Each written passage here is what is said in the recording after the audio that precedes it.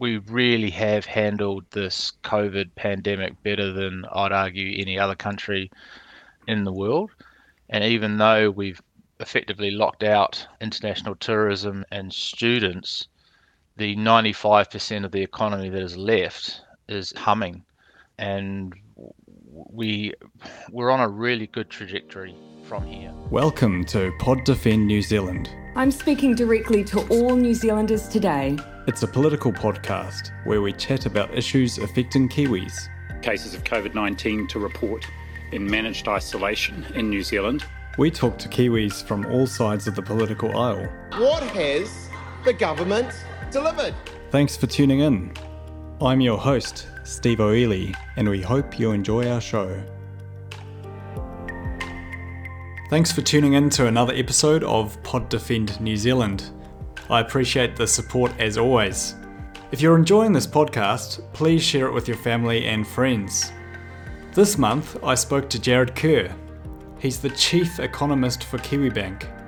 We talked about the economic outlook for New Zealand, the housing crisis and what the recent rule changes mean for housing prices.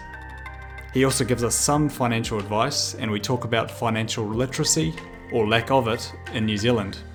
I hope you all enjoy this month's episode. I'm Steve O'Ely. Thanks for tuning in. Firstly, again, thanks Jared for coming on the podcast, and can you just give us a bit of an insight into your background prior to Kiwibank? Yeah, good morning. Thanks for having me on.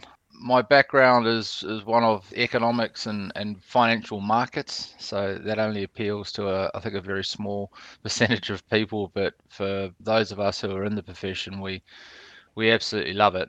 It is an exciting profession to be in. I started out my economics right from school. The only subject I was any good at was economics. I was hopeless at just about everything else. My England was terrible. My maths was not bad, but the rest of the subjects I had very little interest in, funnily enough. I managed to get myself an A bursary on my economics score alone, and that got me into uni, and I didn't know what to do. So my teacher said, look, there's a Bachelor's of Applied Economics at Massey Uni. It is the only thing you're good at, so off you go. In Palmy? No, actually in Auckland. So I was the second year that university was open back in 96, and did a master's there. Then they sent me overseas to do a PhD.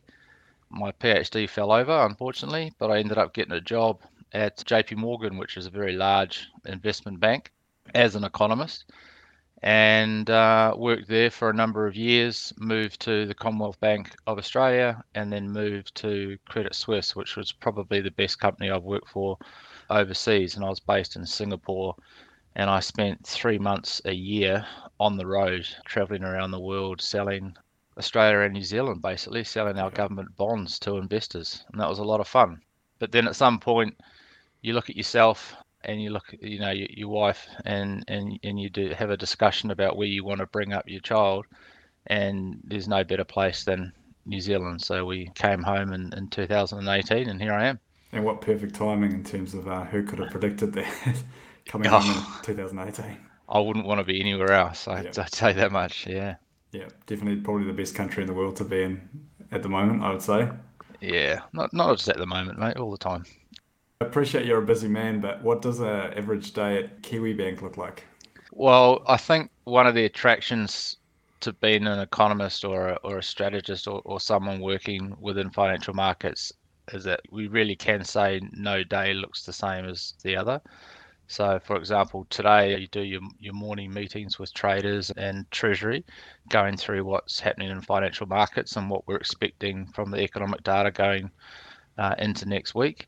And then you do a podcast, and then you go back to work and you pump out a regional note, which is what we're trying to do today, looking at the regions and how they're performing, and they're performing very well. And then I'm on a flight to the mighty Hawke's Bay this afternoon to do a number of presentations tomorrow, and then come back on Friday. And that is just an example of what we do, but every day is different, and that's the fun part. Sounds like you need a PA for this sort of job. We don't. That's exactly right. We do need one, but we don't have one. Yeah. Surprised you're answering your own emails, to be fair. Given that you're looking at the outlook going forward and stuff, can you give us a bit of an insight into the economic outlook for New Zealand? Yeah, when I look at New Zealand, I like to start off with the world because we are a small open economy and we have such a large export sector.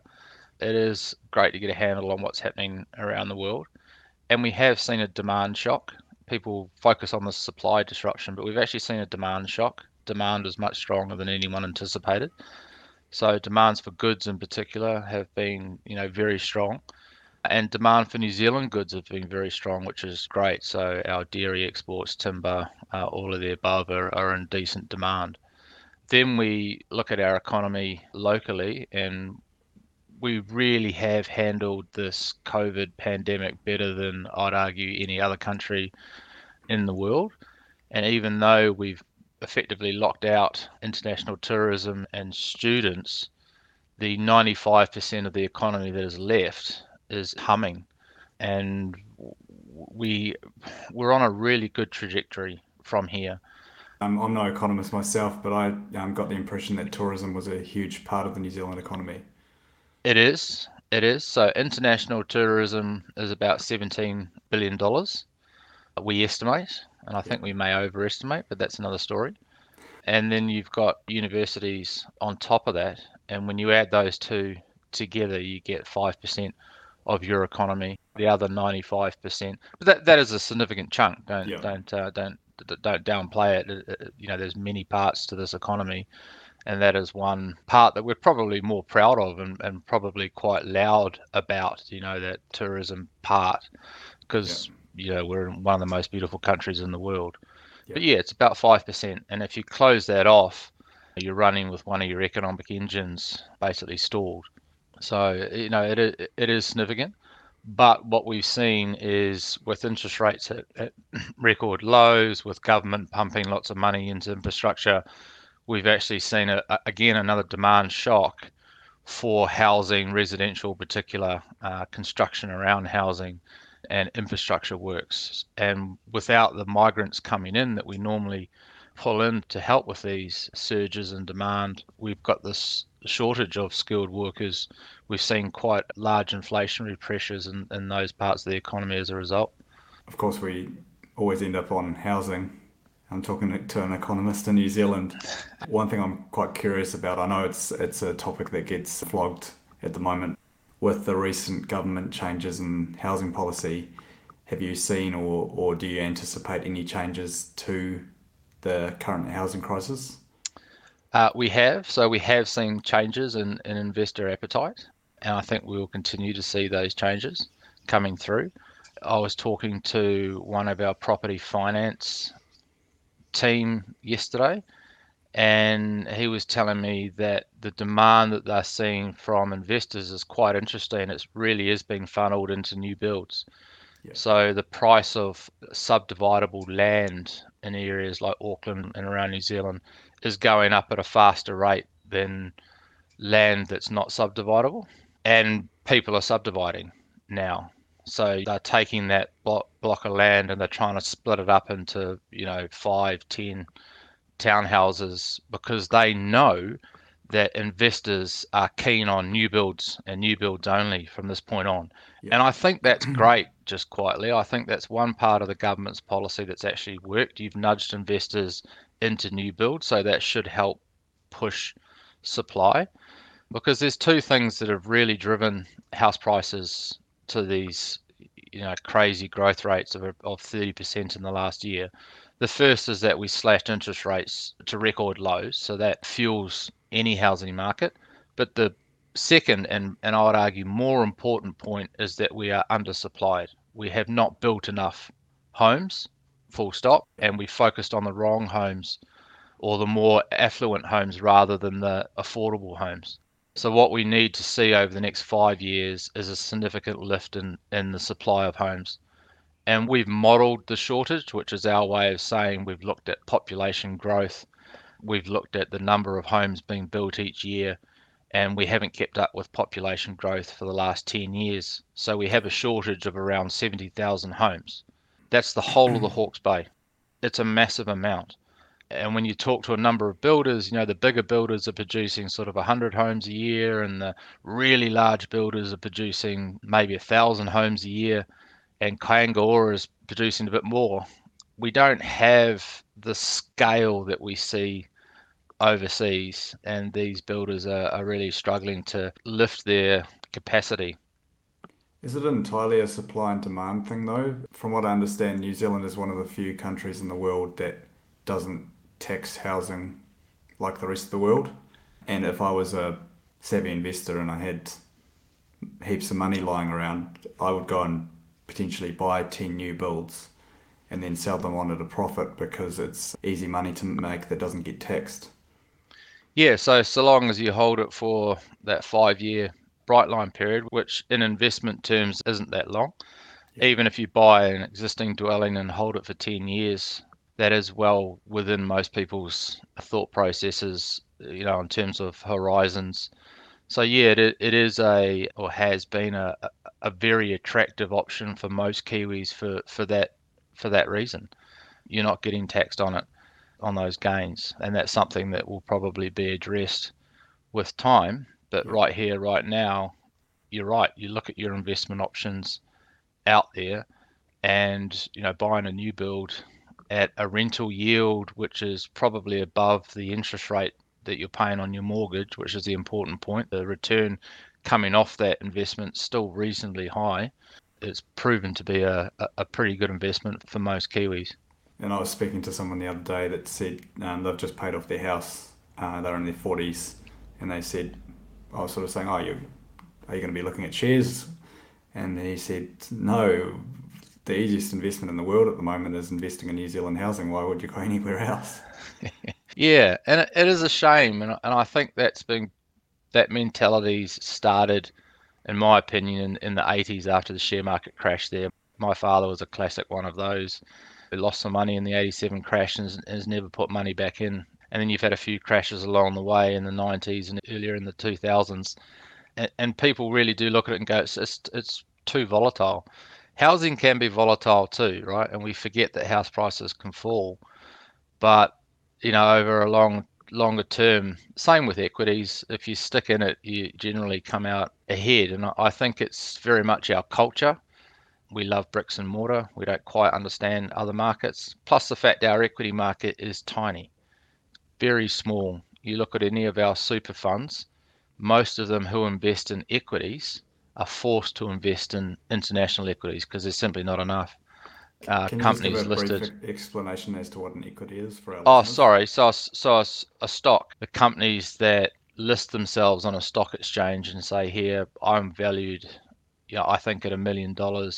Here's 1 million shares for sale at $1 each. So you can call them stocks or equities. And in purchasing that, you're purchasing a very small fraction of that company, like Tesla. And we just don't have enough Tesla-like companies on our stock exchange because the bigger, sometimes more successful companies in New Zealand end up listing overseas to get access to even larger funds. So unfortunately, our financial markets aren't as developed as I think they should be. That being said, though, there is, for someone looking to invest, there's no reason that they couldn't invest in an overseas share. Absolutely. And it's becoming easier and easier with these companies like Sharesies and others to get involved. And look, I own a house, but I didn't always. And some of the best advice I was given from a friend, she worked at AMP Capital at the time. She said, look, just put your money into a fund. There's no point putting your money into a term deposit. Just every month, just have money coming out and it goes into a fund, which is then invested into shares. Yeah. Nowadays, you might not have to go to the fund. You might just automatically put it into, a portfolio of shares. Because let's face it, if you put money in the bank today, you're getting a little over 1%, less tax, and then you're down into the point somethings. Not even inflation. Not even a third of inflation. So we really do need to think of ways in which we can try and generate a bit more return. Talking about the likes of Hatch and Sharesies, what's your sort of feeling about them in terms of people with not much financial understanding having open access to the share market? It's a very good question, actually. It's a very good question. I like the fact that you can get access, and I think people deserve to be able to get access. The understanding of the volatility in any financial market is the difficult part. I've invested in shares throughout my life. I spoke about AMP before. I bought AMP at $12. Thought it was a fantastic buy because it was trading at 20, and it dropped to $4 and never recovered. Oh. So I can give you plenty of examples of shares that I buy and they go nowhere, if not if not fail. I put money into a company called Metals of Africa because I was convinced they were going to find gold. Obviously, that blew up in my face. I bought all sorts of stuff. So if you're buying penny stocks, which we all get excited about, or even blue chip stocks like AMP, there is definitely a risk that they don't do what you expect. The best advice I've heard is from Warren Buffett himself saying, just buy the index, just buy Yeah, I've the heard that ETF. too. And I've done that, and that seems to be the only consistently good trade I've had on stock markets. And I was buying US equities, and then you also get the benefit of the currency if it moves in your favor. So yeah, there's a lot you can do, and I think people deserve the access. But if you're buying a cheap stock on a dream of a discovery like I did, quite often they don't pay off. Whereas if you buy in an index which is made up of a number of stocks, you'll at least meet the market, and the market is definitely a lot higher than what you'll get on a term deposit. I think Mary Holm had very similar advice to the Warren Buffett advice. If you're going to invest with a company that does, or financial advisor, the costs per year of whatever fund they're putting it in, or a managed fund, ends up being more expensive in the long term than just putting it into an ETF. Yeah, I like the ETF structure. Now, my next question, I'm a little bit concerned whether I should be asking you this or not, considering Well, now I'm concerned. considering the what's happened with your previous investments with the AMP and the African advice. But if you had one piece of financial advice for listeners, what would it be? I think it would be what I said before around the advice I was given from a dear friend from university, and she told me to put money into something every month, and the idea is to get it ripped out of your account as soon as you get paid. I still do that today, and I think it's the best form of savings. When you're investing into something and it's physically ripped out of your account before you can spend it, Yeah. I think that's the key part to start with. And then picking whether you want to go into ETFs or whether you want to pay a fund manager to look after it for you, that's your call. But I think we don't seem to save enough as a nation, and very few of us, according to many surveys, have a pool of funds that we can fall back on in hard times. If you had to choose between putting that money into your mortgage or putting it into a fund, which would you do? For me, it's mortgage because I'm actually quite leveraged owning a home. At current rate, I don't think I'll have it paid off by the time I'm 65. So I've got to get cracking. Whereabouts are you based, Jared? Based in Mission Bay, Auckland. One thing I did want to say, just in terms of New Zealand not being the best savers, when I was reading Mary Holm's book about financial advice, she was talking about how people need to pay off their debts before they even consider spending in funds or investing in whatever they want to invest in. I think there's definitely a significant percentage of the population that don't make very good financial decisions. What's your feelings about, it's sort of a two-part question. What is your feelings about loan sharks? And then secondly, do you think there needs to be limitations on people using credit cards? Two good questions. So with regards to loan sharks, Kiwi Bank's got quite an aggressive stance against predatory lending, because most of the time this sort of lending is done to people who have the least knowledge around financial products, and they come from the poorest areas. So they really are targeting the most vulnerable in our economy, right? They're not going to target you or I because we know that we can get a loan from the bank, or we know that we can do something else, or we know that 27% interest compounded daily is an outrage. Whereas someone, who has no exposure to interest rates or loans and doesn't understand, just signs up. Plus, in behavioral economics, there's a thing around focus.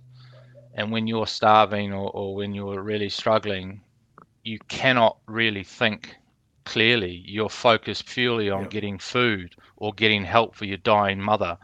It's right then that these people pray. And I think it is an absolute disgrace. And I think we should be doing more to get rid of that practice. And I think banks have a role to play as well. We have a role. Theft, to be honest. Oh, literally. Yeah. And it's, arguably legal, and I don't think it should be. But banks have a role to play too. We can't just sit here saying, that we need to get rid of that. We need to get out there into the schools, which we do through Banker, trying to educate the kids, because that's when you're most able to pick up new things, and make sure that they're somewhat stronger going into their adulthood, knowing not to deal with these sorts of lenders. And that is something I'm reasonably quite proud of, actually, that we do it at the KB, is we work with Banker to educate kids on financial literacy. And it's something I wish I had when I was at school, because I had to learn this stuff when I left. I'd never paid rent before, never paid insurance, I'd never paid this, that, the next thing. All of a sudden it gets lumped on you when you leave home in your late teens, early 20s. I would have loved to have gone through all of that at school. That's one of the things I think schooling really fails us. I learnt about the Russian Revolution in the 1400s or whenever it was, and it's such irrelevant information, and yet I left school with basically no idea about budgeting, no idea about how to invest your money, all the sort of basic things that you need to, and even just learning that even as a high school student, when you're earning your $10 an hour or whatever it was back then, even if you were saving 10% of that back then, that would be a significant amount of money if you'd invested that in shares. And giving kids the understanding that the earlier you invest, the more significant that investment is in the long term. Yeah, agreed, absolutely. And I think it's something that needs to be put into the school curriculum, but it also, I think, it's an embarrassing thing too for a number of people. We've noticed that as we try and get into the schools, a number of the teachers are turning around saying, I don't know what to do myself. Well, this is a win-win then. Everyone's learning at the same time, but that's quite hard for an adult to admit. But it just shows you the low level of financial literacy in New Zealand. And I think globally, I'm not just saying this is a Kiwi problem, but it's something that we can handle and we should address. I'm amazed that it's ever been legal to have loan sharks, because everyone knows that they're just preying on people in unfortunate situations. And sort of to elaborate on your comment earlier about the, what did you call it, the focus narrowing when you're in poverty.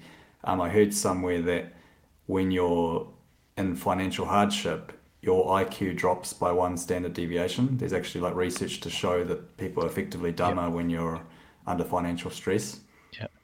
I wouldn't use the term dumber, I would just say focused. It's like your brain puts all its energy into one part, which is the part to try and find food, you know what I mean? You can't access the other parts because you're so focused. And these studies started after World War II, looking into starvation and what happened to a number of prisoners of war. And, so it's come from a horrible background, but these problems still exist. There are people out there who are starving. There are people out there who are really struggling, who are cold, who are constantly sick. And when you're in that state, you're not sitting there flipping through the New Zealand Herald and having a look for the next stock. You're desperately thinking about how you're going to pay next month's bill. So to go back to that sort of second part of the question, credit cards definitely have their place in society. If you know how to use them properly, like I use my credit card all the time, but I always make sure that I've paid it off before the next month. But then again, there's those people that probably don't have as good a financial understanding. Is there a way to best manage people that are financially not in a good place and still want credit card debt? Well, we try to, as banks. I'm not sure the last time you went to grab a credit card, but when you come in, there will be a limit applied to you based on your circumstances. So You might go in there and the bank says, okay, here's $1,000 card, or here's a $10,000 card, or hello, sir, with your massive salary, how much do you want, sir, sort of thing. So we do sort of limit depending on income. And the other side of it, Kiwi Bank and other banks have done a lot of work in lowering the interest rate on credit cards. You can get a credit card now for around 10%, just under, 9.95 or something like that. That to me is a whole lot better than the 20% that we were used to. So there has been a shift down in the interest rate on credit cards. Some still have higher rates, but you've got the choice now of a low rate card. And when you think about personal lending rates, those personal lending rates are sort of 6 to 8%. Now, people don't understand the credit risk, what we as banks have to face here. So if I give you a credit card, that's literally giving you $1,000 cash. You can spray that on anything, right? And that money's gone from our perspective. Now it's up to us to try and get our $1,000 back. And that was someone's term deposit, just quietly. Now, a personal loan, which has a lower interest rate, you go out and buy a car, right? If you go into hardship, at least there's the car there. It's not worth the same, but at least it's there. It's something that can be grabbed if needed. So the risk associated with a personal loan, as opposed to just throwing cash out the door, is significantly reduced. That's why those interest rates are lower. And then if you think about a mortgage rate, well, the risk associated with a house is far, far lower, because unless house prices are falling, the bank will get their money back. So that's why we have interest rates that increase along the way. Your point around the limits that we give customers, and I guess the interest rate on those credit cards, those things can always be looked at and thought about better.